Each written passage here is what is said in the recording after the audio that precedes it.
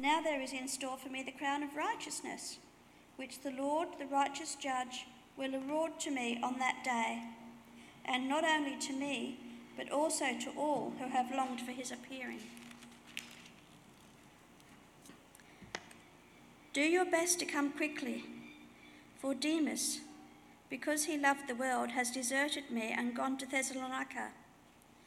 Crescens has gone to Galatia and Titus to Dalmatia. Only Luke is with me. Get Mark and bring him with you, because he is helpful to me in my ministry. I sent Tychus to Ephesus. When you come, bring the cloak that I left with Carpus at Troas, and my scrolls, especially the parchments. Alexander the metalworker did me great harm. The Lord will repay him for what he has done. You too should be on your guard against him, because he strongly opposed our message. At my first defence, no one came to my support, but everyone deserted me. May it not be held against them. But the Lord stood at my side and gave me strength, so that through me the message might be fully proclaimed and all the Gentiles might hear it. And I was delivered from the lion's mouth. The Lord will rescue me from every evil attack and will bring me safely to his heavenly kingdom. To me be glory forever and ever. Amen. Greet Priscilla and Aquila and the household of Onesiphorus. Erastus stayed in Corinth, and I left Trophimus sick in Miletus. Do your best to get here before winter. Eubulus greets you, and so do Prudence, Linus, Claudia, and all the brothers and sisters. The Lord be with your spirit. Grace be with you all.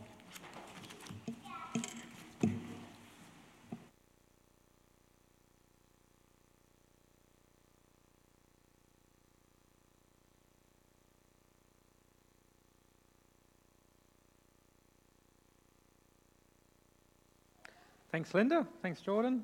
I think I'm on, aren't I? Yep. I can hear myself, so I must be on. Let's pray as we come around the Lord's Word today. Dear Lord, we pray that as we look at this final part of 2 Timothy, I pray that you'd really speak to us from this passage of Scripture as Paul looks towards the eternal hope that he has in you amidst all the difficulties and trials that he's going through in this life. We ask for this in your name. Amen. Well, today we have our final talk on 2 Timothy, so you can all say, yay! Yay! And so for me it's like a bit of the end of a marathon, and we're going to have a look at the last section of this book. Now, when you first read this last section, or have it heard read to you, as we just have, in some ways it seems like a bit of a jumble of ideas as Paul jumps from one thing to another. He says that he's going to die soon. He talks about everyone deserting him during his court case, his trial. And then he criticises some people, like Demas and Alexander the metalworker. Any metalworkers here? That's all right, not all metalworkers are the same. There's talk of such mundane things as Paul's cloak. I mean, why on earth does he talk about his cloak, which he left behind somewhere, along with leaving behind his writing materials? And there's a whole lot of greetings at the end as well. But in this passage, we also see Paul's steadfast and sure hope of eternal life in God's kingdom. And that is the main thing that we see here. Paul's steadfast hope of eternal life in God's kingdom. And however, when we have a closer look, what may at first glance look like a jumble of ideas is actually a very carefully written conclusion to this letter. Or in rhetorical terms, we might call this the epilogue, not an epic log, like we might find in the forests of Tasmania, but an epilogue, or in other words, a conclusion. And this conclusion is full of pathos. Who remembers what pathos is? Pathos or pathos? Emotional appeal, that's right, the emotions. And so this is quite strong here. There is a final appeal to Timothy to come and visit Paul. But most of all, there is Paul's confident hope in God.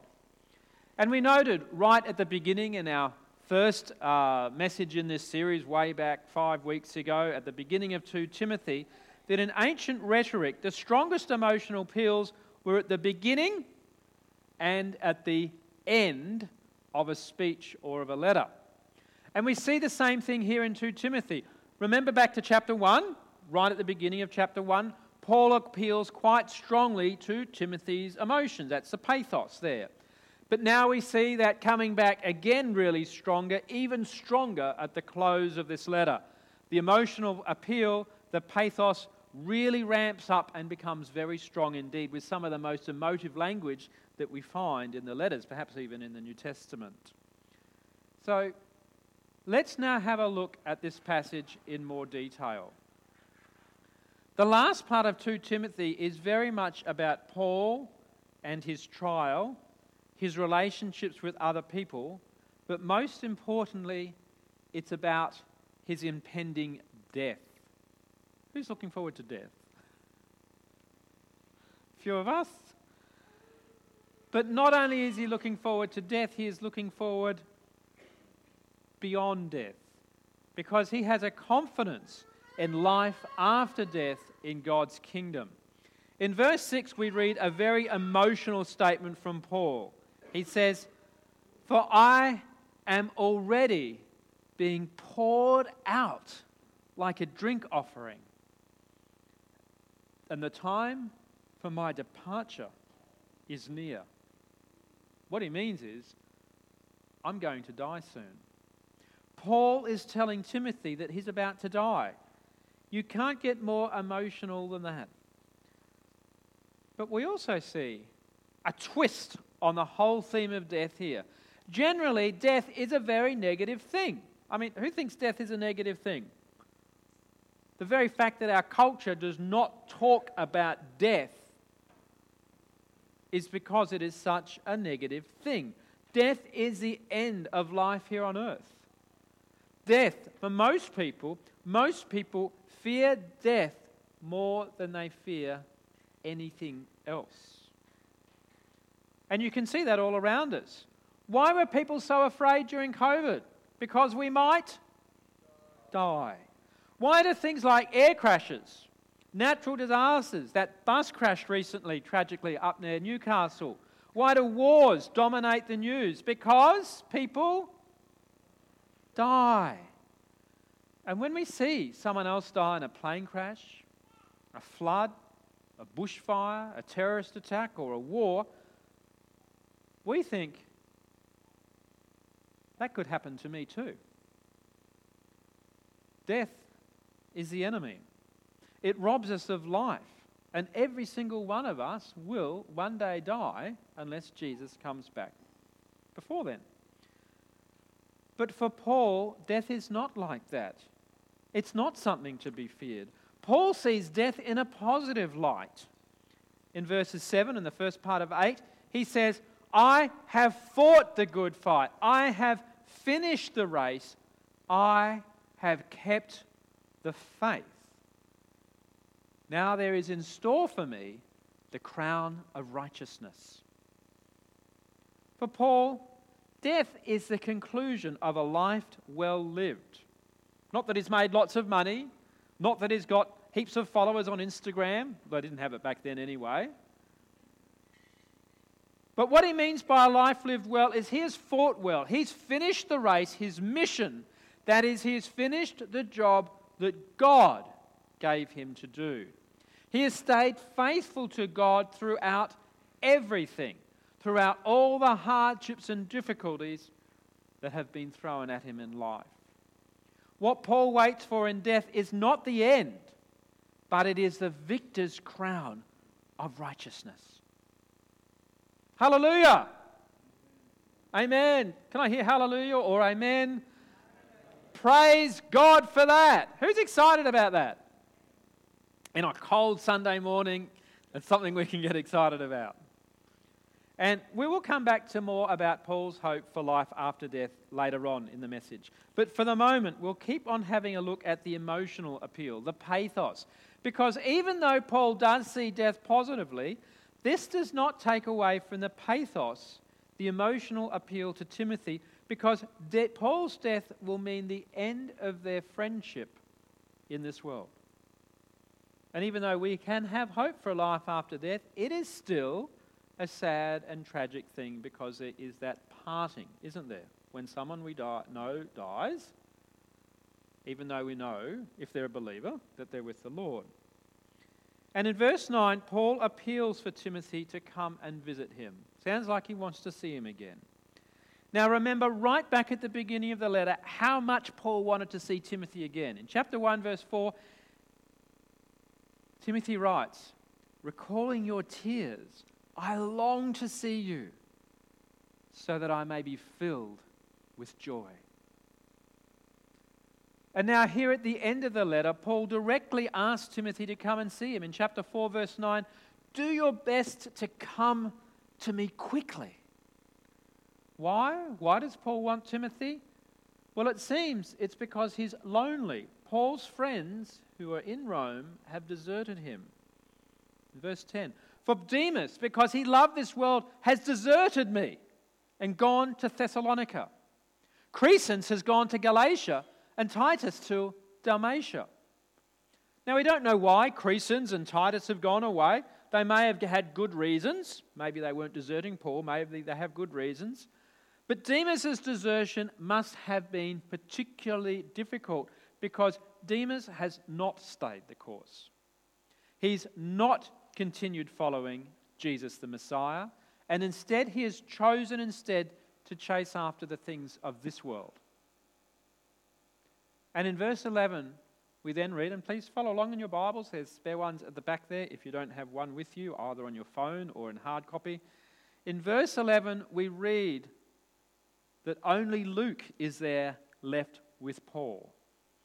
It seems as though Paul's closest companions, his friends, were all gone except for Luke. So Paul is really, really hoping that Timothy will come, and when he comes, he will also bring Mark with him. And then we read something that looks very incidental, and we can pass over that very quickly and think it's not important. In verse 13, it says, "When you come, bring the cloak that I left with Carpus at Troas, and my scrolls, especially my parchments." Has anyone ever wondered why something like a missing cloak and writing materials take up a whole verse of Holy Scripture? Anyone ever wondered that, or is it just me? There must be something in that cloak. That reminds me about one of my ancestors who came to Australia. You can ask me about that later. Anyway, what does this missing cloak and writing materials tell us? I think it tells us that Paul is missing some of his creature comforts. We don't know why he left his cloak in Troas. Maybe it was summer at the time, and it just didn't occur to him that he might need it when winter came along. Or why did he leave his written materials behind? Maybe it wouldn't fit in his luggage allowance. Who knows? But whatever the reason, Paul misses these creature comforts. And I think we can all relate to that from being away from home. Who's ever been away from home and missed your favourite cloak or whatever it was? I think we all have. And this just adds to the pathos. This just adds to the emotional appeal that Paul is lonely. Lonely for friends, and lonely even for some of his creature comforts like his cloak and his writing materials. But Paul's list of woes just continues on. In verses 14 and 15, Paul lists yet another person who has turned against him.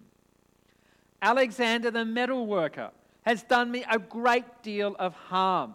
The Lord will repay him for what he has done. You too should be on your guard against him, because he strongly opposed our message." It seems as though Alexander was another former disciple who has not just gone off the rails and turned from the truth, but he's also treated Paul really badly. He's done so to the extent that Paul has to warn Timothy, watch out for this guy. He is, remember we looked at examples before, he is yet another negative example for Timothy not to follow, and someone who he needs to be careful for, watch out for. The next 3 verses really bring the book to a climax with incredible emotion. Let's read it. And Paul's talking about his court case. It says, at my first offence, no one came to my support, but everyone deserted me. May it not be held against them. But the Lord stood at my side and gave me strength, so that through me the message may be fully proclaimed and all the Gentiles might hear it. And I was delivered from the lion's mouth. The Lord will rescue me from every evil attack and will bring me safely to his heavenly kingdom. To him be glory forever and ever. Amen. In these 3 verses, we see very strong conflicting emotions. On the one hand, Paul is both deserted by people, even people he thought were his friends. He is lonely.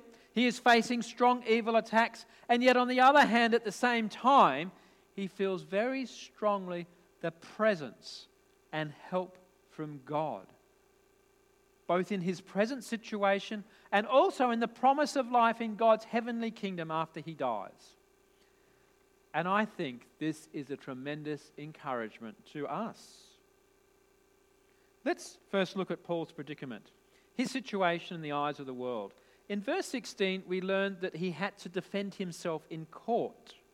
We go back and look at history and Acts.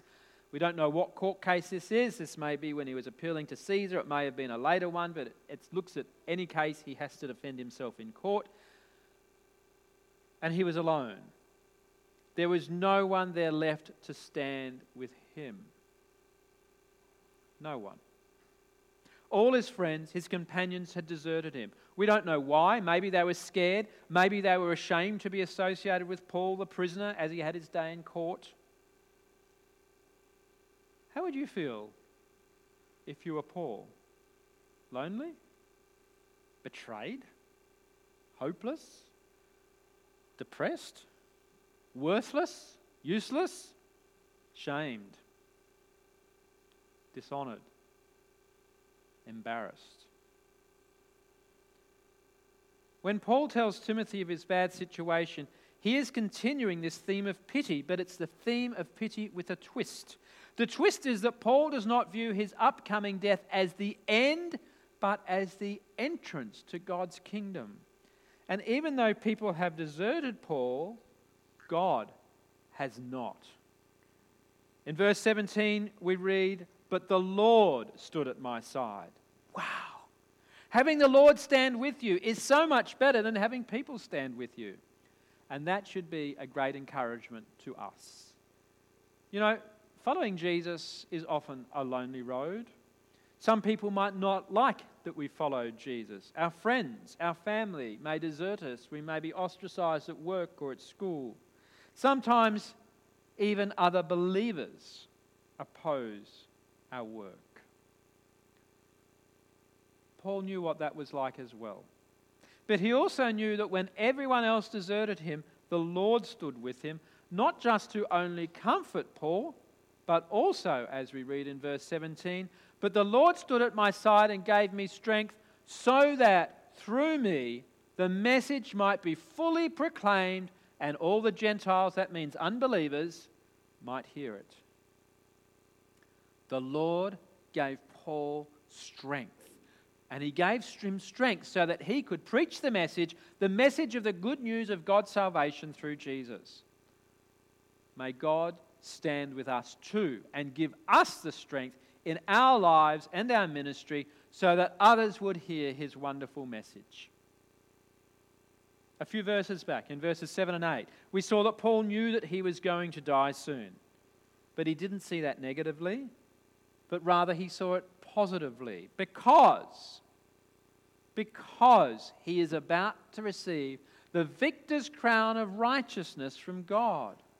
And here again in verse 18 we see Paul's confidence in his eternal future.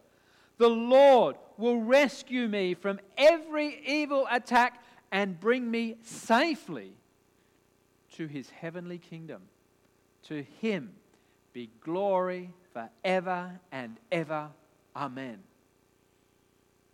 Friends, what a wonderful hope that is.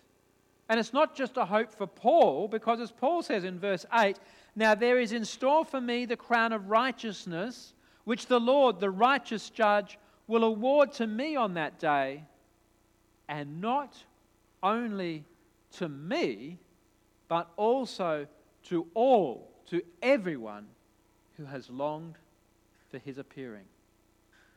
The victor's crown of righteousness, entry into the heavenly kingdom, is not just for Paul, but it's to everyone who's longing for, keenly looking forward to when Jesus appears. That means when Jesus comes back, his return.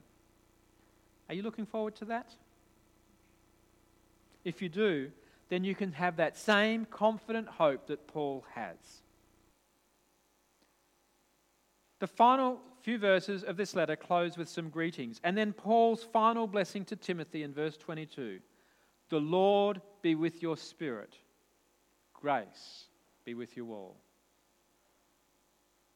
So, that's it. We've got to the end of Timothy, 2 Timothy. What have we learned over the last several weeks? Well, firstly, we've seen the influence of Greco-Roman rhetoric on the letter. We've seen this in a number of ways in different parts of the letter, and we've seen some use of literary devices such as word plays, sound plays. We've also seen the 3 modes of proof that were used in ancient rhetoric. Can anyone remember them? What's the first one? Ethos, which is?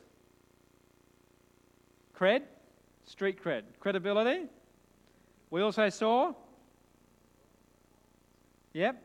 logos, the logical argument, which we saw in the use of examples, such as from athletics and farming and personal examples. The use of enthymemes, who can remember what they are? Unfinished sayings, where we supply the conclusion. We also saw the use of common sayings. We also saw a poem or a verse somewhere back there. We also saw references to the Old Testament. And also, what's our third mode of proof? Do you remember? Pathos, emotional appeal, which we see a lot in this last chapter, which is very strong in 2 Timothy, particularly at the beginning and now at the end of the letter. In 2 Timothy, we also see honour and shame, or what we might say more in our culture, embarrassment. We see that very strongly. But we see honour and shame with a difference. We can see that Paul is going through difficulties, hard times. He is being persecuted because he follows Jesus and because he tells other people about Jesus. He's even imprisoned for this reason. And it seems that now he's on death row, about to die. And Paul's sufferings are not just physical, but they are also emotional. They are shameful. He is shamed in the eyes of this world.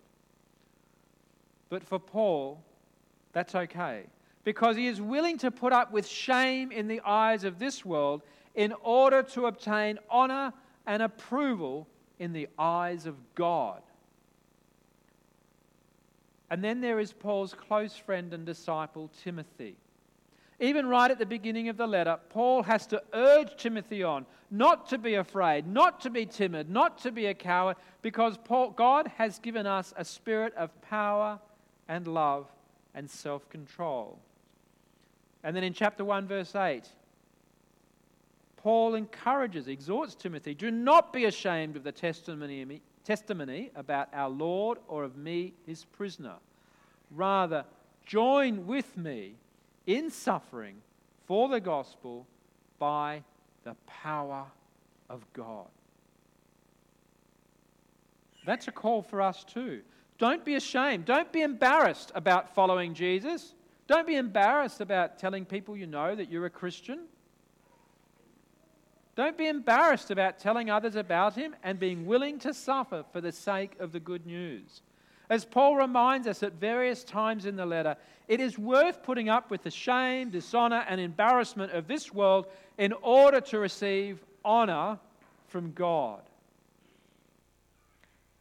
We've also seen the conclusion of this whole letter, that even in the face of death, Paul was satisfied. He knew he'd lived his life well, which means that he'd been faithful to God and what God had asked him to do. He'd completed his mission, the job that God gave him to do. He remained faithful to God in his calling. And for Paul, death is not the end, but it is the time when he would receive the victory crown of the righteous, and when God would take him safely into his heavenly kingdom to enjoy eternal life with God forever. So how do we apply this little book to our lives and ministries? Firstly, from a technical point of view, as we read the scriptures, remember that meaning is not just the propositional statements, what we might call the logos in rhetorical terms. What I mean by that is it's not just information. There is pathos, there is emotion there. This is a gripping letter from Paul to his friend and his disciple. It is riveting. It is exciting reading. And sometimes when we read the letters, especially the epistles, the letters, we can tend to see them as a whole list of rules about how we should live. Who's ever thought of them like that? List of rules. And they are a list of rules. They are. They do tell us how to live. But they are much more than that. They are riveting. They are emotional. They are vibrant letters. And next time you read not just 2 Timothy, but any of the epistles, when you read Romans, when you read Philippians, whatever it is, remember that, look for that vibrancy, that vitality, and what God is saying to us through these words. But most of all, these letters should be an incredible encouragement to us. It is not just Paul who went through hard times and great difficulty in following Jesus. Many of us go through that too. Many of us face opposition and difficulty, shame, dishonor, embarrassment because we follow Jesus. And sometimes that opposition and shaming can even come from fellow believers. And that can be particularly difficult and hard to swallow. We can see from 2 Timothy that Paul also found it hard to be deserted by former friends, to be abandoned, to be lonely. Who's ever experienced that?